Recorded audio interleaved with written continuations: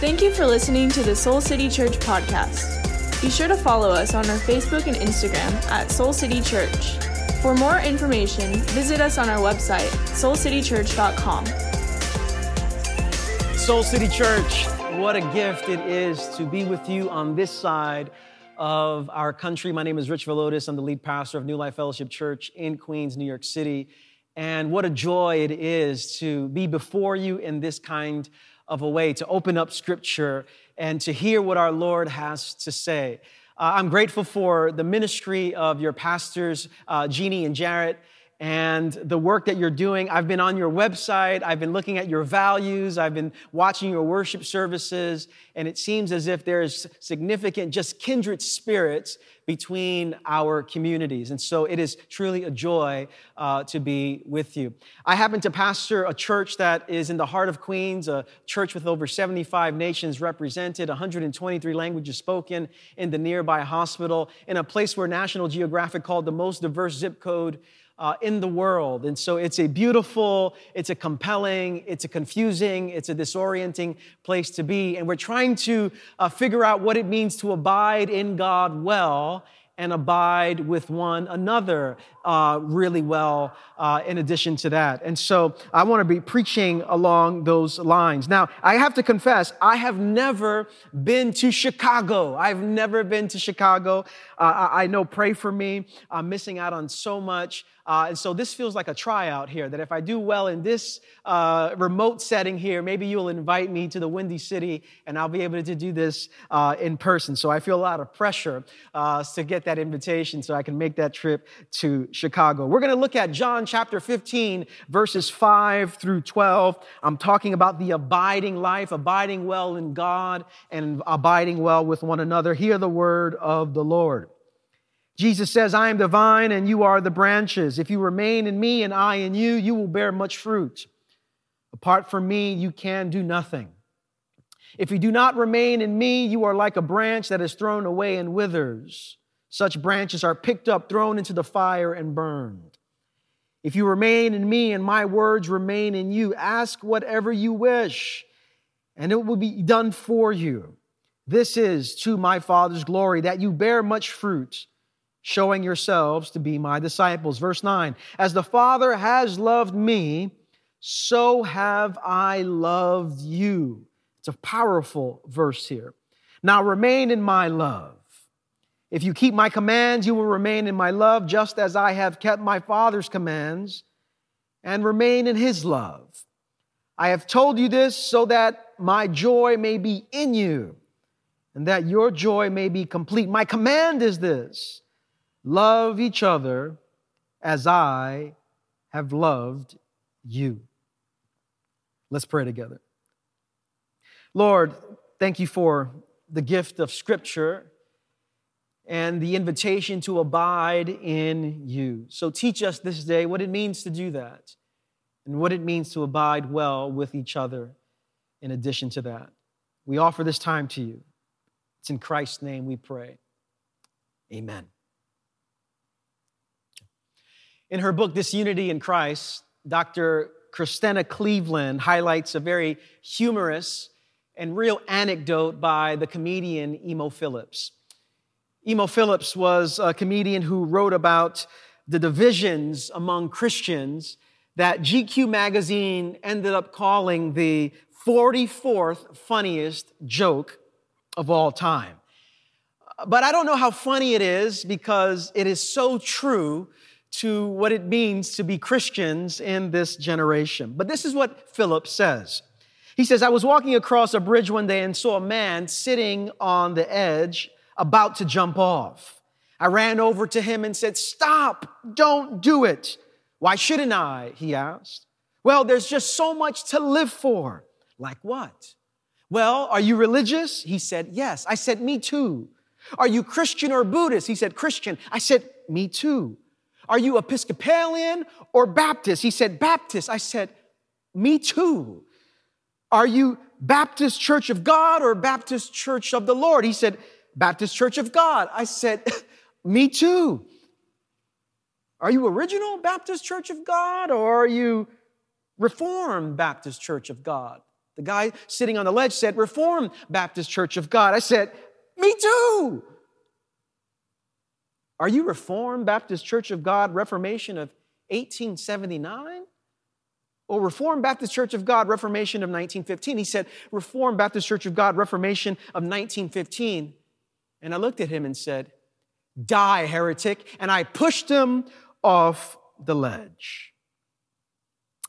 Amen.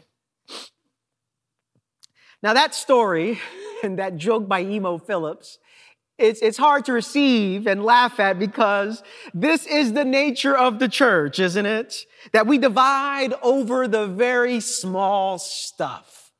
And if that's true about the small stuff, how much more do we divide over the big stuff? And it's not really up to our imagination to be thinking about this. This is the truest reality that we find ourselves in.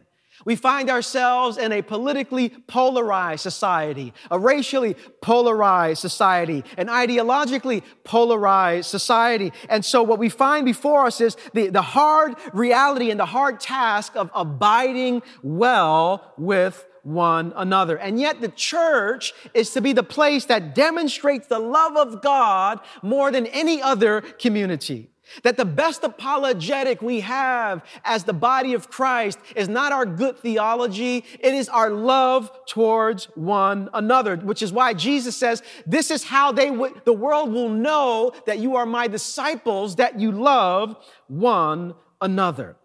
And so in our text today in John chapter 15, we find Jesus inviting us into a kind of life that moves beyond our polarization, that moves beyond the divisiveness that we see, to live a life that abides well with one another, that flows out of an abiding with God.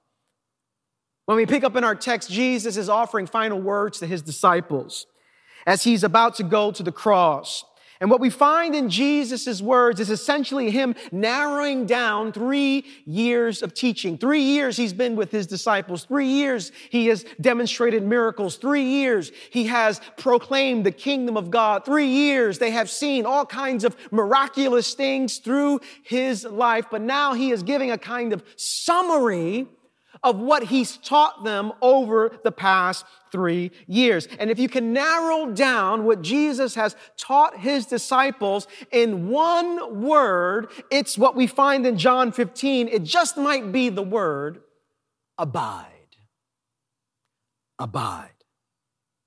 Jesus repeatedly tells his disciples to abide, that you cannot live the Christian life unless you learn how to abide. That you cannot love well unless you learn how to abide. That you can't be his faithful witness in the world unless you learn how to abide. Apart from me, you can do nothing. Now, this word abide appears in the Gospel of John many times. In the Greek language, the word for abide is the word meno. And it's critical to understanding the Gospel of John because it comes up multiple times in this Gospel. Not 10 times, not 15 times, not 20 times, 30 times, 40 times, 50 times, 63 times in the Gospel of John, this word meno comes up in some form. And the word meno means, it's a range of meaning for this word. It means to dwell, to abide, to remain, to continue to be present, to continue in relationship, to endure, to wait, to submit to act in accord with, to be faithful to. Let me ask you a question. Do these words describe your life with God? Do these words describe your life with one another? Abiding. There's something about remaining in God, that God is able to do something in us that we cannot do for ourselves. A helpful image might help us to get at what Jesus is saying in John 15 and this word, abide. Every single morning I make myself a cup of coffee, but next to my coffee making activities in the morning, I also make my wife a cup of tea. Amen. Every morning I make my wife a cup of tea. We've been married 15 years, And I don't know if that's the secret to a good 15 years, but every morning, amen, I'm making my wife a cup of tea.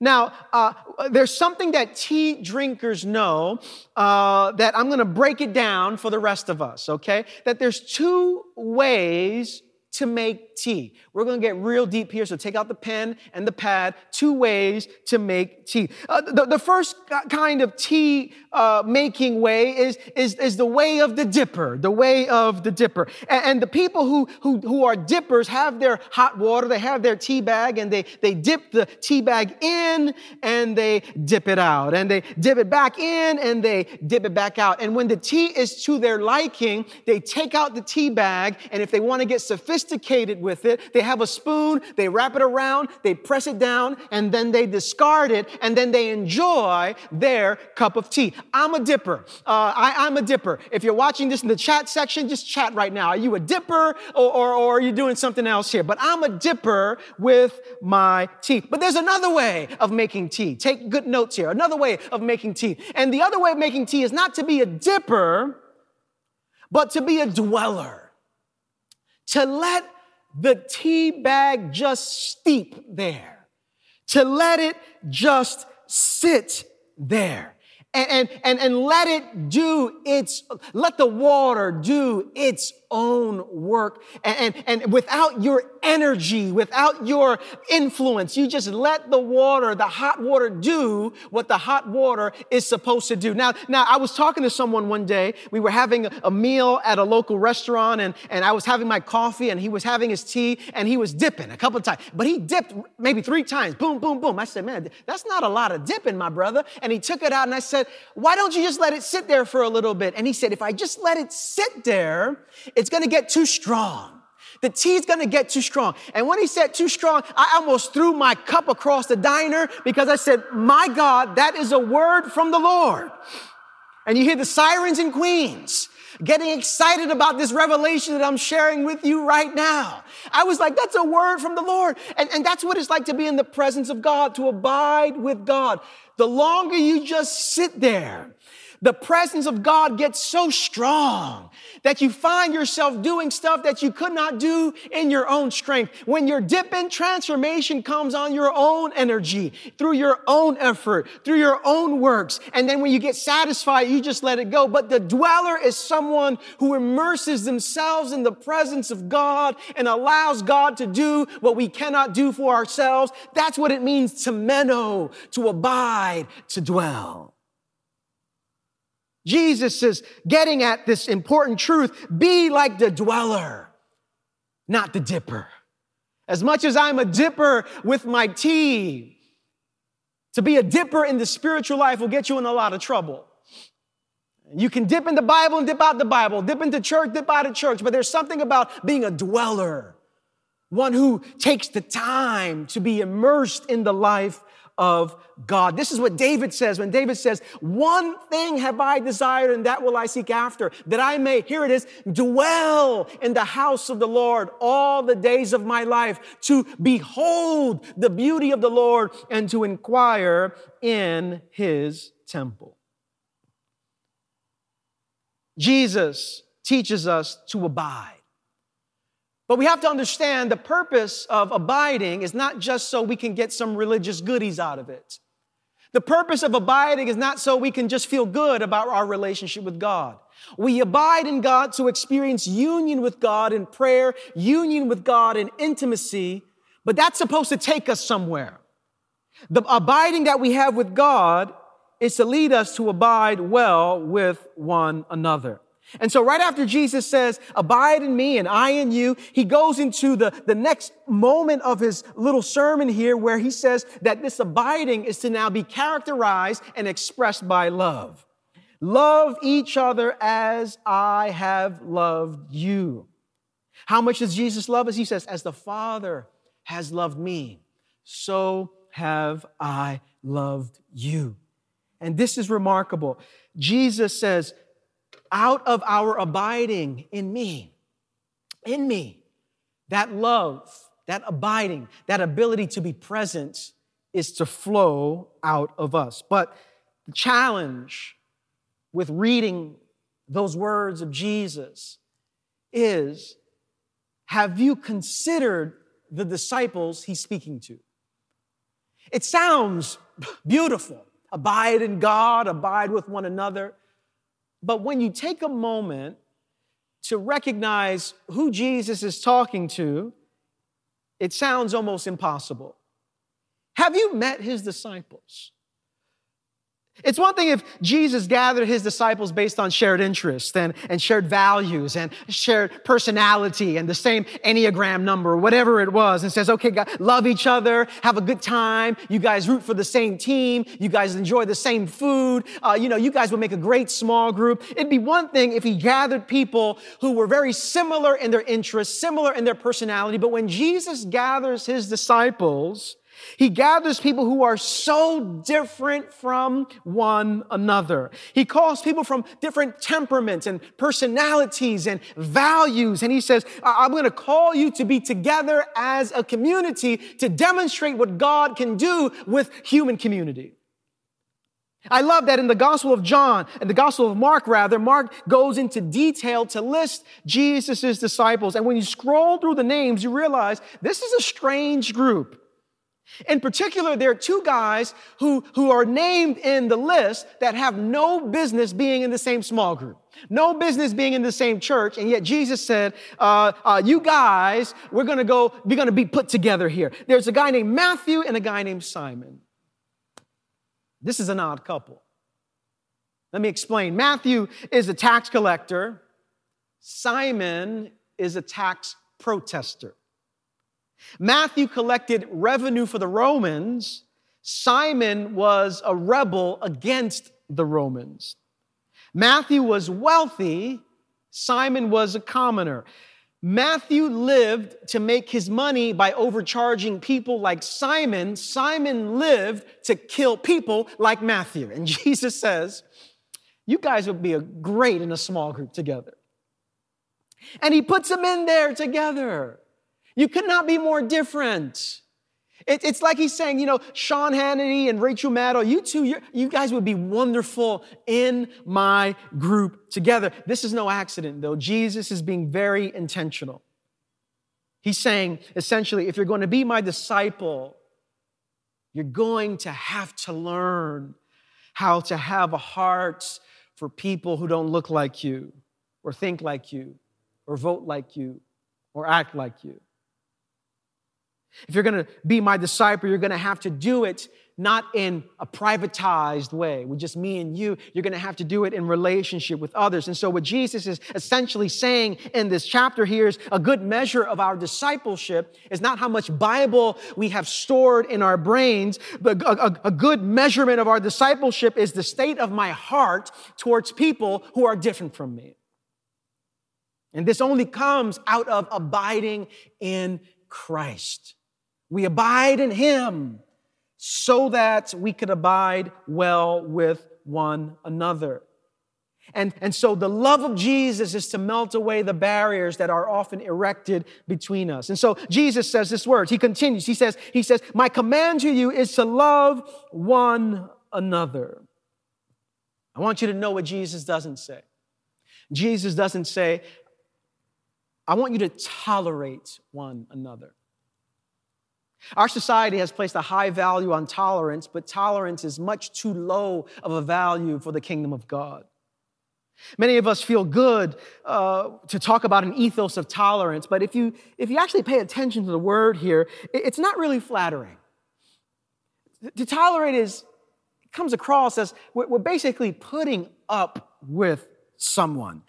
Imagine if you look at your husband and your wife and it's late at night and the candles are out and it's nice and dim and the kids are asleep and you look at your significant other and you said, I just want to tell you something from the bottom of my heart.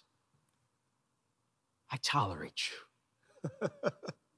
I tolerate you. It's like, thank you. Thank you. How am I supposed to feel? Imagine if you go to your children and you go, little Johnny, come over here, little Johnny. And there's something I got to tell you, son, from the bottom of my heart. I tolerate you, man. I just tolerate you. Little Johnny's going, I don't know if this is a good thing here. Tolerate feels like such a low bar for the kingdom of God. Jesus doesn't tell us to tolerate.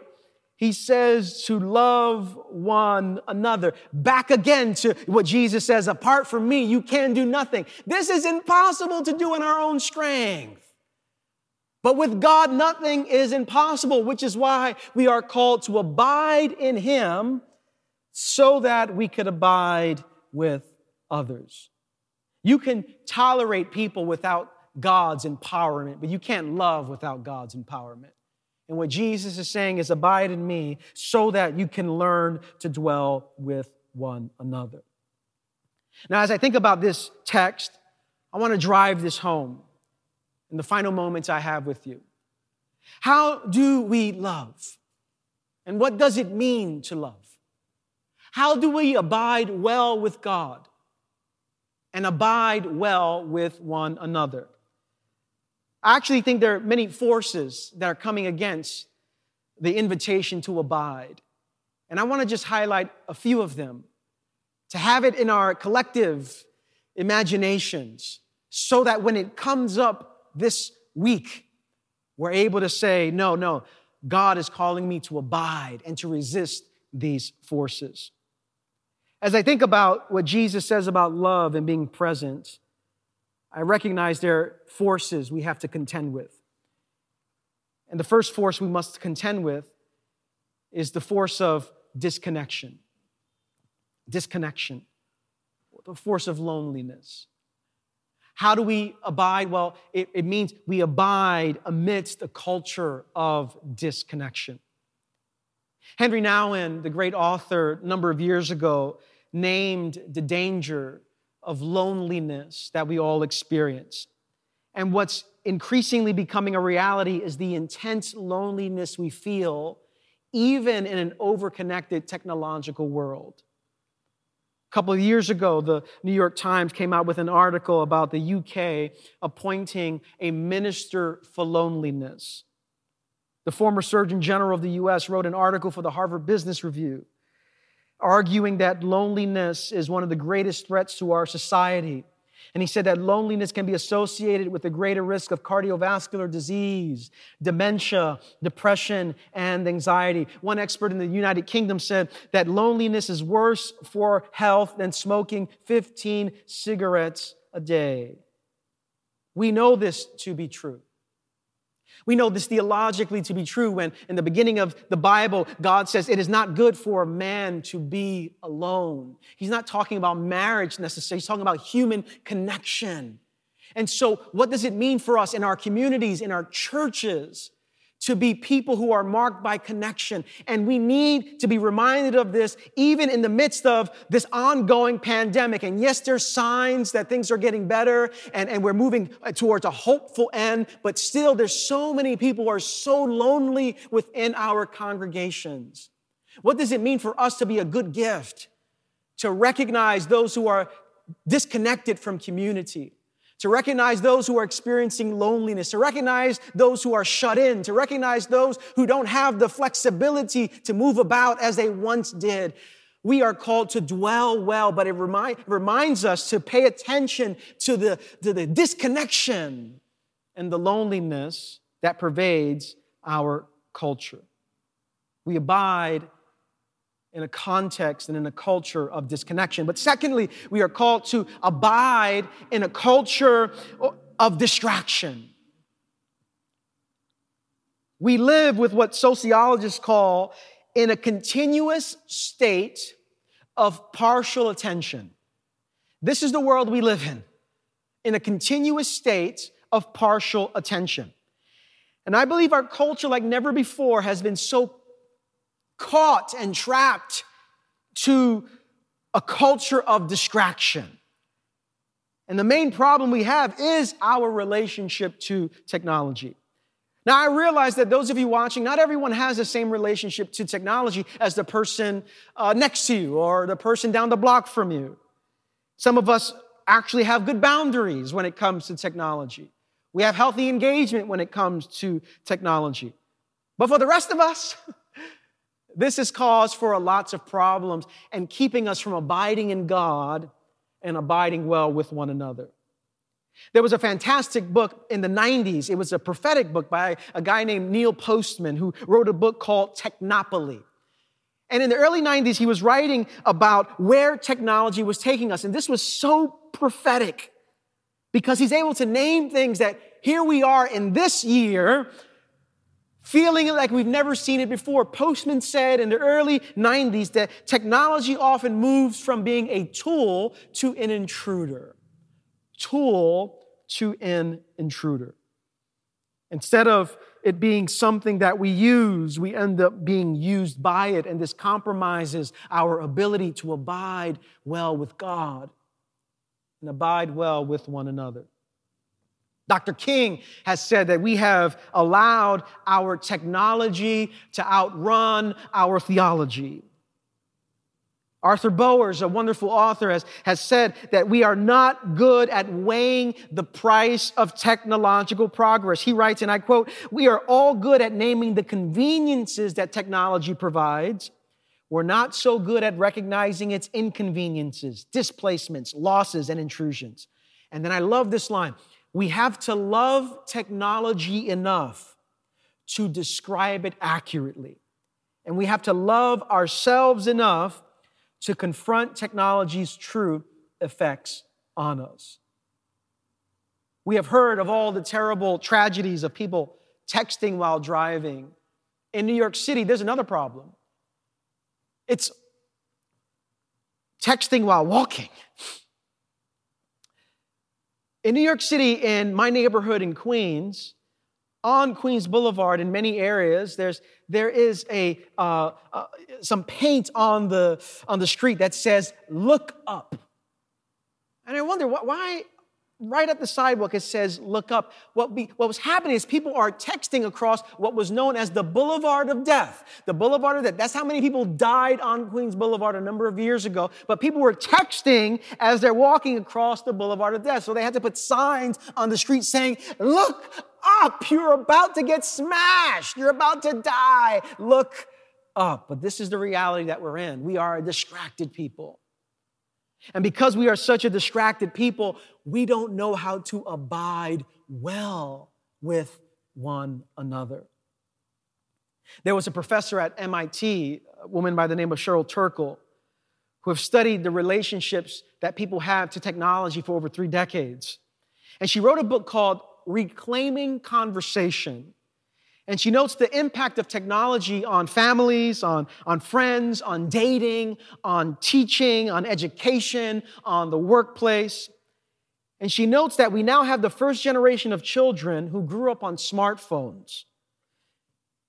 And the result is these children often have a hard time with eye-to-eye contact, having a hard time with conversations.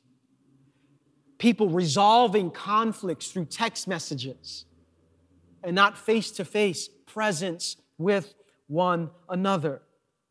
But the invitation in this passage in John chapter 15 is to abide in God so that we can abide well with one another. There's a third force. And so we have the force of disconnection, the force of distraction, and then there's the force of disagreement. Force of disagreement. There's something in the air in the United States and maybe around the world, but we feel it in the States, where disagreements automatically turns into division. The church has always had disagreements from the very beginning. But we're at the point in history where the tensions and the hostilities that we see have found their way into our churches and found their way into our homes, found their way into our souls. And yet to dwell well with God invites us to dwell well with one another. This is why at our church, I teach on this practice of differentiation, or this concept of differentiation. The differentiation is the process of remaining close to God, remaining close to myself, and remaining close to you in times of high anxiety. And I believe that what our churches need to be trained in and discipled in is exactly that. How do I remain close to God? How do I remain close to my own self, my own opinions, my own values, my own feelings, and at the same time, remain close to you in a time of high anxiety? This is what we need to be trained for the future. And it comes by listening deeply to God, listening deeply to each other, listening deeply to ourselves. When I look at John 15 and what Jesus teaches us about dwelling and abiding well, I cannot help but a practical outworking of this is the discipline of listening, the practice of listening. It was the Quaker author Douglas Steere who said, "To listen to another soul may be the greatest service any human being performs for another." Now, abiding amidst a culture of disconnection, abiding amidst the culture of distraction, abiding amidst the culture of disagreements. In order to do all these things, Jesus says it requires us to lay down our lives. Greater love has no person than this, to lay down their lives for another. In other words, to do this is painful. This is not easy. You're not going to feel good in the process. But this is the path to a resurrected life. This is the path to a restored community. This is the path to a healed relationship. This is the path to a whole soul. This is the path to abide well with God and to abide well with one another. And the reason we do this is not to curry the favor of God. The reason we do this is because this is what God has meant to do and has done for us throughout the scriptures. I want to end with this here. The call to abiding well is not something Jesus taught us, but did not practice himself. The entire story of the Bible is about God's passion and desire to dwell with his people. This is the story of the Bible, to meno, to dwell, to abide. If you want to understand the story of the Bible in one word, it's abide, dwelling, remaining. We see this in the book of Genesis. In Genesis, God creates Adam and Eve, not so that he can just give them stuff to do, but God wants to abide with them, to be in relationship with them. But they sin, and the sin allows them, or God moves them outside of the garden because of it. But God does not give up on wanting to abide with his people. Throughout the Old Testament, you see God longing to abide and be with his people. He visits his people in a burning bush. He visits his people in a cloud in the day and in a fire by night. He visits his people through prophets. And God thought, it's not good enough for me to come to you as a cloud. It's not good enough for me to come to you as fire. It's not good enough to give a prophet my message and to deliver it on my behalf. I love you so much. I want to be with you. And this is what we find in the Bible. In the beginning was the Word, and the Word was with God, and the Word was God, and the Word became flesh and dwelled among his people. This is the story of the Bible. This is the story of Christianity. God longing to dwell with his people, but it wasn't enough to dwell with his people. Jesus lives for 33 years. He dies on the cross. He resurrects. He ascends to the Father. But as he ascends to the Father, he says, it's not good enough that I was with you. I want to be in you. I want to dwell inside of you. And so he sends the Holy Spirit to dwell inside the people of God. That's how close God wants to be with you. Not just next to you, but God wants to dwell inside of you. God wants to abide in you as you abide in God. This is the story of the Bible. And so the invitation for us, brothers and sisters, is to look at this incredible story, to focus our hearts on what Jesus has taught us in John 15, to abide in him. And as we do so, abide with one another. This is the message the church desperately needs for our time. Let's pray together.